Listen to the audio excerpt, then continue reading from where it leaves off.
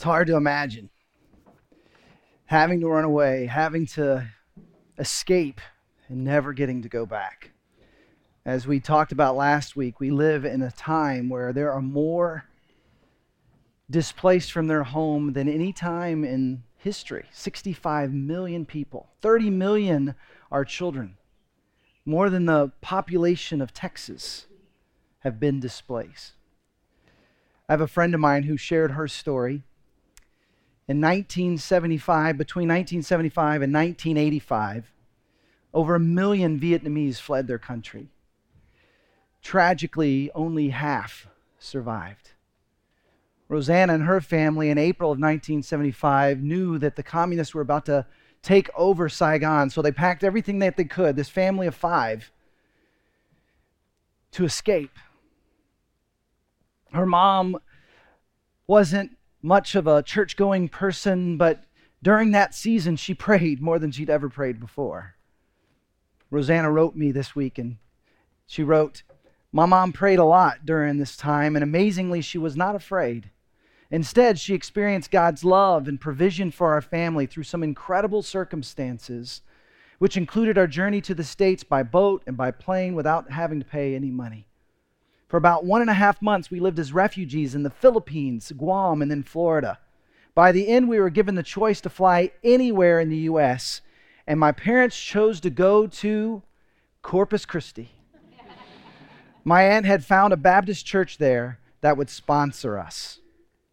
When we arrived in Corpus Christi, this church was another extension of God's love and provision for us as they helped my family find housing, a vehicle, and clothing, and even jobs. I love her parents' first jobs in the States, so quintessentially Texan. Her mom worked at Luby's, and her dad worked at Whataburger. I first met Rosanna in Los Angeles at our church Mosaic, and eventually she married John, who was also part of our church. And both of them, even before they met, had a sense that adoption might be in their future. Every time she heard the word orphan, something would stir in her heart. She even had a dream once. And they're now in Austin. They're now part of our church here at Gateway South. And I love that her story began as a refugee, and now her and her husband John have not only their own son, Gio, but they've adopted a son from Ethiopia named Osh. See, God's story is redeeming lives and rescuing lives that we might go out and rescue others. We live at an unprecedented time in history where we can be a part of actually making the world a better place. It's hard to imagine what it must be like to go to a place where you have nothing and know no one. Maybe some of you have a story similar to Rosanna. Maybe even in your family, not too far back. I remember the first time I went overseas. I went to Brazil and I was 19 years old. And I didn't know Portuguese, and so we had some folks there. Not as many of the locals knew English, and so there were just a few that could speak both Portuguese and English. And I remember one time I was gathered around with a bunch of other young adults, and we were playing this game. It's called Qual é o seu nome, which means, what is her name? When you don't speak a lot in the other's language, there's very few games you can play. So they would point at different people, and I would just guess their name. And I was trying to, get to know them a little bit. And so they would point at someone, "Qual é o seu nome?" And they'd point. And I'd say, "Ana Paula." And they'd say, "Si." And they'd point at someone else. "Qual é o seu nome?" I'd say, "Ana Cristina." And they'd say, "Si." I discovered a lot of them had Anna as their first name. And then they pointed at another young woman, and they said, "Qual é o seu nome?" And I pointed at her, and I said, "Della." And they said, "Si." "Qual é o seu nome?" And they pointed at her again. I said, "Della." And they said, "Si." "Qual é o seu nome?" They pointed at her again, and I said, "Della." And we were getting upset at each other because they're asking me, what is her name? And I'm telling them, her name is Della. And someone who spoke both Portuguese and English came over and started laughing at me. He explained, every time they're asking you, what is her name, your answer has been, her? What is her name? Her. Yes. What is her name? Her. It's my own little who's on first moment. Now, that was funny, maybe a bit frustrating to not know the language. But what if you don't know how to get a job, how to find transportation. What if you can't find someone to help translate? What if you could never go home? See, this is a moment for us to consider our place in bringing the story of Christmas, the true story of Christmas, to the world around us. We described it last week, but the word refugee is defined as someone who is displaced from their rightful home due to evil. And when you look at this Christmas story, in truth, the story is of the Son of God who was displaced from his home in heaven to live among us because of evil. The Christmas story is God coming to be with us, being displaced, suffering along with us, and even suffering for us, so that every willing human being can be free of the evil stranglehold in this broken world. God giving us a new home as part of the kingdom of heaven. If you put your faith in Jesus, if you follow after Jesus, you belong to him and his kingdom. You too are a foreigner, a refugee living in a foreign land, waiting to return home. Listen to how the scriptures describe even the heroes of our faith in Hebrews 11. All these people died, still believing that God had promised them what God had promised them. They did not receive what was promised, but they saw it all from a distance and welcomed it. They agreed that they were foreigners and nomads here on earth. Obviously, people who say such things are looking forward to a country they can call their own. If they had longed for the country they came from, they could have gone back, but they were looking for a better place, a heavenly homeland. That is why God is not ashamed to be called their God, for he has prepared a city for them. See, it's this interesting experience when you encounter a relationship with God, when you become a follower of Jesus, you actually begin to discover that there's so much more than what we see in front of us. But we can slip into the trap of believing everything that we see is all there is. We can actually become overwhelmed and looking for all of our hope from our circumstances in this place, when in reality, when we begin to live with an eye towards the future, knowing that this is temporary, all of a sudden we can live more radically, we can live more sold out, we can live more sacrificial, risk-taking lives. And that's what we see in Jesus. Jesus was not just a metaphorical refugee, he was literally a refugee. The story of Matthew 2. Jesus was born in Bethlehem, in Judea, during the reign of King Herod. About that time, some wise men from eastern lands arrived in Jerusalem, asking, "Where is the newborn King of the Jews? We saw his star as it rose, and we have come to worship him." Let's do a little Christmas time trivia. I bet we'll be pretty good at this. What's another word for wise men? Magi. Not the wise guys, right? These are the Magi. Another little trivia question. How many of them were there? So there's actually a trick question. There are 3 gifts, but it doesn't actually tell us how many there were. Now, before you throw out your nativity scene, it's important to realize who these remarkable people were. These were probably Persians or Indians from India who saw in the sky. They were astrologers coming to find the King of Kings.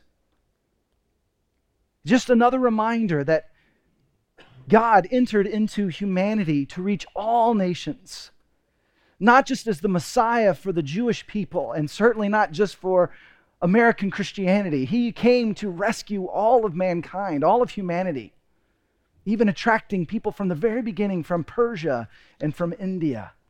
And now we live in a world where people are being displaced. And now suddenly, even in the midst of such crisis, amazing things are happening where people find freedom and find faith.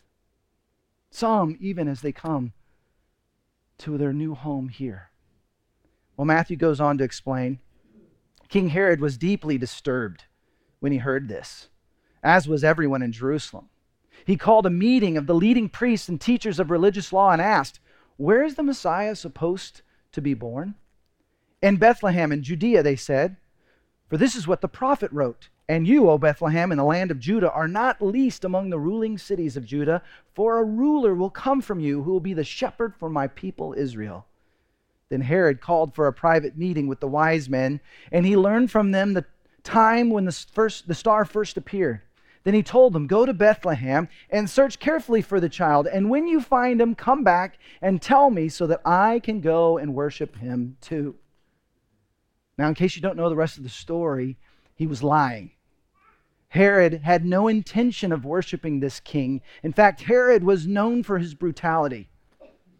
A first-century historian wrote, his name is Josephus, "Herod was a violent and bold man and very desirous of acting tyrannically, a man of great barbarity towards all men equally and a slave to his passions."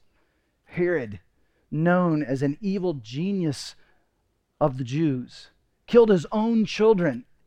Paranoid they would take his place, take his throne. And so the thought of a King of Kings being born was a threat to him. And so he was trying to discover where this baby was so he could have Jesus killed. Now the story continues in Matthew 2, verse 10.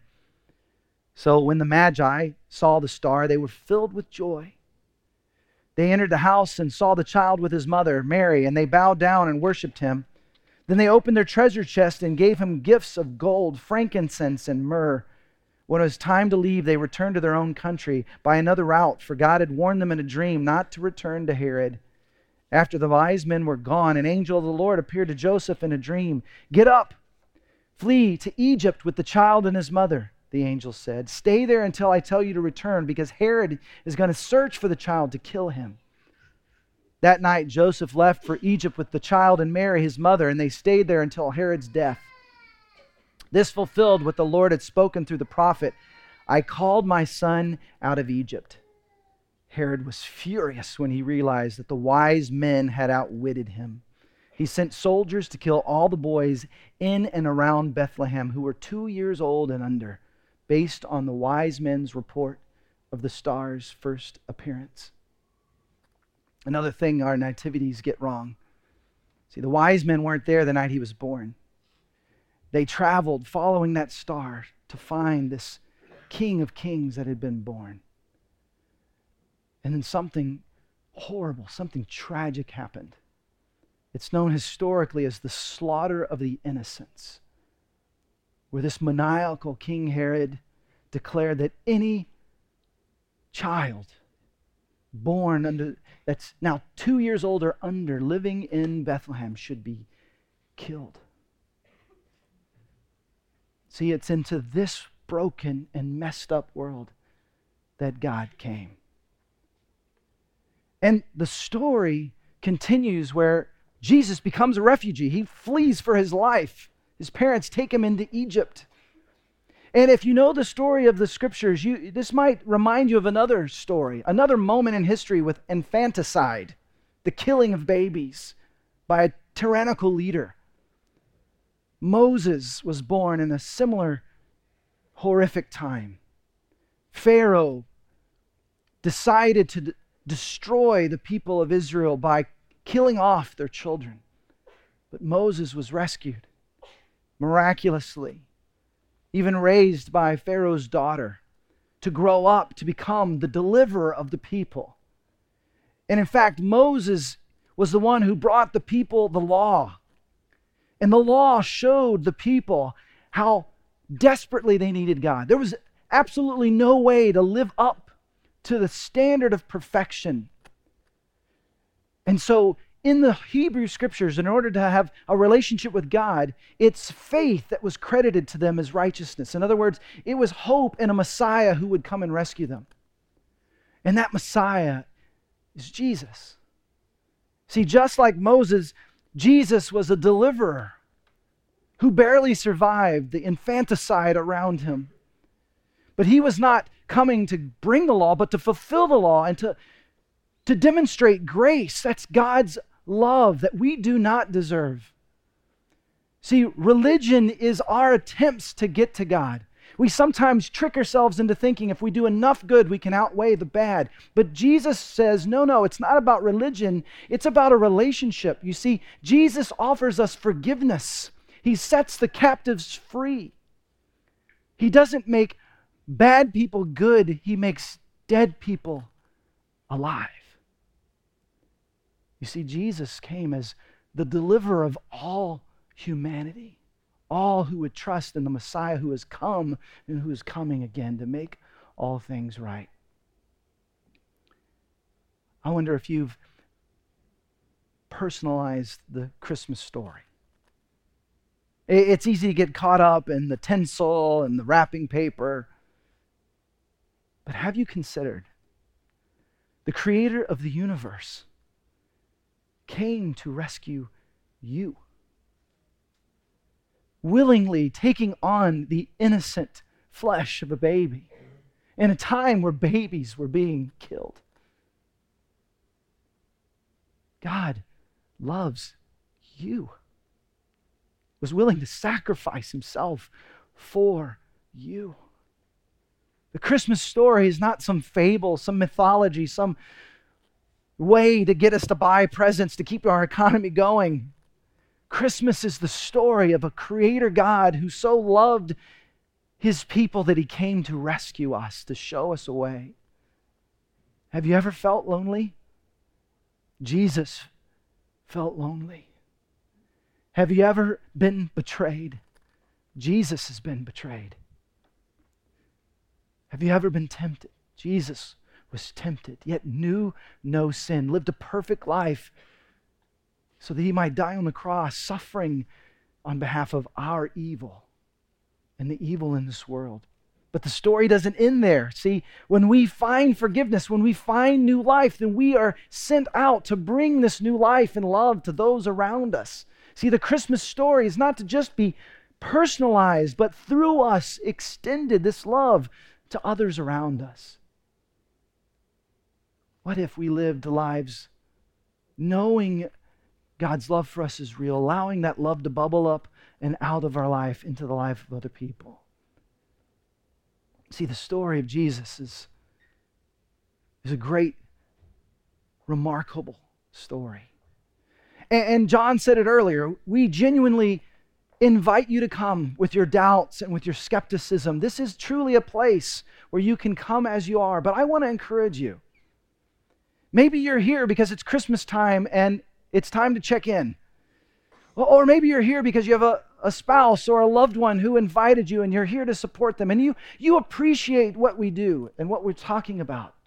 But I want to encourage you, even challenge you, to allow this story to become real to you. Allow this to become your story. And one of the ways that you can discern if this story is true is to simply seek out God. The scriptures tell us if you seek God, he will reveal himself to you. See, some of us are here with our skepticism, we just hold on to it. It's become a part of our identity. But what if we were to open our minds and our hearts to the possibility that there is a loving God who wants to reveal himself to you even in this Christmas season? Do you know that Jesus fulfilled 353 prophecies about the Messiah? I mean, so many of them, it might seem random and almost impossible. I mean, the Messiah was to be born in Bethlehem. The Messiah was to come out of Egypt. The Messiah was to be from Nazareth. How is all that possible? Those are three different places. Well, when you look at the story of Jesus, and we have proof that these prophecies were written before Jesus was born. We have carbon dating. Did you know that we have more proof now than our grandparents or great-grandparents did that what the scriptures wrote is true? And so these prophecies written hundreds of years before Jesus lived, Jesus was born in Bethlehem. He fled to Egypt and came out of Egypt and grew up in Nazareth. All three are true. Now, I only have 352 more to share with you. But rather than do that, let me just encourage you to try something. There in the back, over by the starting gate, little teardrop banner, we have a little book. It's called the Life Book. It's actually the Gospel of John. John was Jesus' best friend. He walked with Jesus. He was an eyewitness to all the miracles and even to the crucifixion and resurrection of Jesus. And he writes this book and even says, I've written this so that you might believe. If you have an open mind, if you have an open heart, I want to encourage you to take one of those books and just begin praying, God, if you're real, show me who you are. And begin to look with eyes of faith. There's this beautiful prayer in the scriptures. This man encounters Jesus. And Jesus says, if you believe, then I will heal your child. And he says, I do believe. And then he admits, help me with my unbelief. I think if we are honest, we need to pray that prayer more often. God, help me with my unbelief. Help me live a life of faith, a life of courage. Live a life remembering that I am alive and no longer enslaved. The scriptures tell us that when we seek God, we will find him. So why does God so identify with the foreigner and the refugee? Not only was Jesus a refugee, but all God did through Christ was for all of humanity. And those who are most vulnerable to evil, those who are refugees, those who are impoverished, are uniquely vulnerable to the temptations of this world. And God knows, and so he sends those who've been experiencing God's love to invite them to experience love. See, evil can drive people towards evil, but it can also make us more open to love, more desperate for love. See, we live in a time in history where you and I can be messengers of love. And if we can learn to love those who seem to be outcast and unloved by everybody else, it becomes easier to love everyone in between. See, God makes it clear over and over again in scriptures that he cares for the widow. He cares for the orphan. He cares for the foreigner. We shared some passages last week. Let me share a few more. Leviticus 19. The foreigner residing among you must be treated as your native born. Love them as yourself.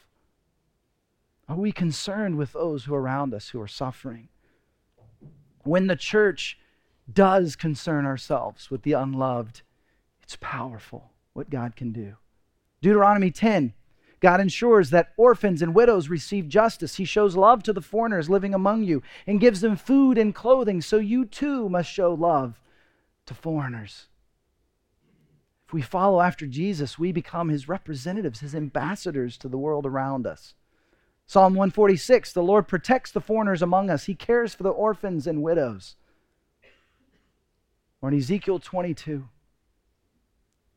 when the people of Israel had forgotten that they too had been foreigners in a foreign land, when God rescued them from Egypt, he rebuked them. Listen to these words. Foreigners are forced to pay for protection. Orphans and widows are wronged and oppressed among you. Even common people oppress the poor, rob the needy, and deprive foreigners of justice. I looked for someone who might rebuild the wall of righteousness that guards the land. I searched for someone to stand in the gap, but I found no one. May that not be true of us. May we be people who stand in the gap. May we be people who God entrusts the broken, the hurting. See, I believe that God has given us so much, and that to much is given, much is expected. What a gift, what an opportunity, what a privilege we have to be a part of bringing life and freedom to the world around us. And the world is coming to us. Now, I know this topic has been politicized. We're not talking about policy. We're talking about loving our neighbor. And sometimes you don't get to choose your neighbor. But in this world, we have an opportunity. In fact, it's really neat. If you haven't heard the story, about 10 years ago, we came across a refugee named John Monger. John and his wife Tia had come to faith in Christ in Bhutan. And there they were captured and tortured because of their faith in Christ, and they escaped into Nepal. And eventually they were relocated to Austin. Some of you are thinking, oh, perfect. Nepal, Austin, they're a lot alike, right? But they came and it was a struggle, and yet with the little they had, they helped others who had even less than them. And someone from Gateway met them, and we actually opened up our North Campus so that they could have a Thanksgiving dinner, and some of our folks were there, and over the next several years, in fact, it's turned into a decade now, what John and Tia Munger were doing among the Bhutanese and Nepalese people here in Austin has grown. In fact, eventually, John has started a church, and now there's 300 people. You can see some of them there that have come to faith in Jesus here in Austin. And if you've ever given even a dime to Gateway, you've been a part of helping John and Tia reach the refugees here in our city. And what's really remarkable is as Gatewayers have helped John, some have even moved in to some of the neighborhoods where some of these folks have moved. Some have even started new initiatives to serve these kids and these families who come here with so little. In fact, I'm not sure how you do Christmas at your family, but I have a couple of extended families, and we draw names so we don't have to buy everybody a present, just one person a present. And if you don't bring a present, you don't get a present. See, we're kind of used to this world in which you only buy a present if you're going to get one in return. And what we're actually inviting you to be a part of is giving a present and expecting nothing in return. We're already doing this, but we want to do more. And to make it simple, what we're doing is just saying, just give what you normally give. And if some of you sense you're supposed to give even more than you normally do, everything that goes above our normal monthly budget for December will go towards this work here in Austin with refugees, but also what we shared last week with our refugees living in the Middle East. Listen to this verse in Deuteronomy. It says this: every third year you must offer a special tithe of your crops. In this year of the special tithe, you must give your tithes to the Levites, foreigners, orphans, and widows, so that they will have enough to eat in your towns. That's what we're doing in this season. Out of gratitude for all that God has given us, we want to give to those who need to know God's love in very acute ways. And so what I want you to do is, I want you to take this card that's on your chair. I want you to take it home with you. You can put it on your fridge or put it in your car. Put it somewhere that will remind you to be praying for those who are displaced. But it also goes into great detail on the problem and how we're trying to address that problem. But for some of you, it's not just giving financially. Some of you, God is calling to actually serve those who are in need. Whether it's serving refugees as part of these two initiatives, or serving kids who are in foster care, serving the homeless, or serving the 200 children that come to Gateway South every Sunday. I want you to just open your heart and open your mind to consider your next step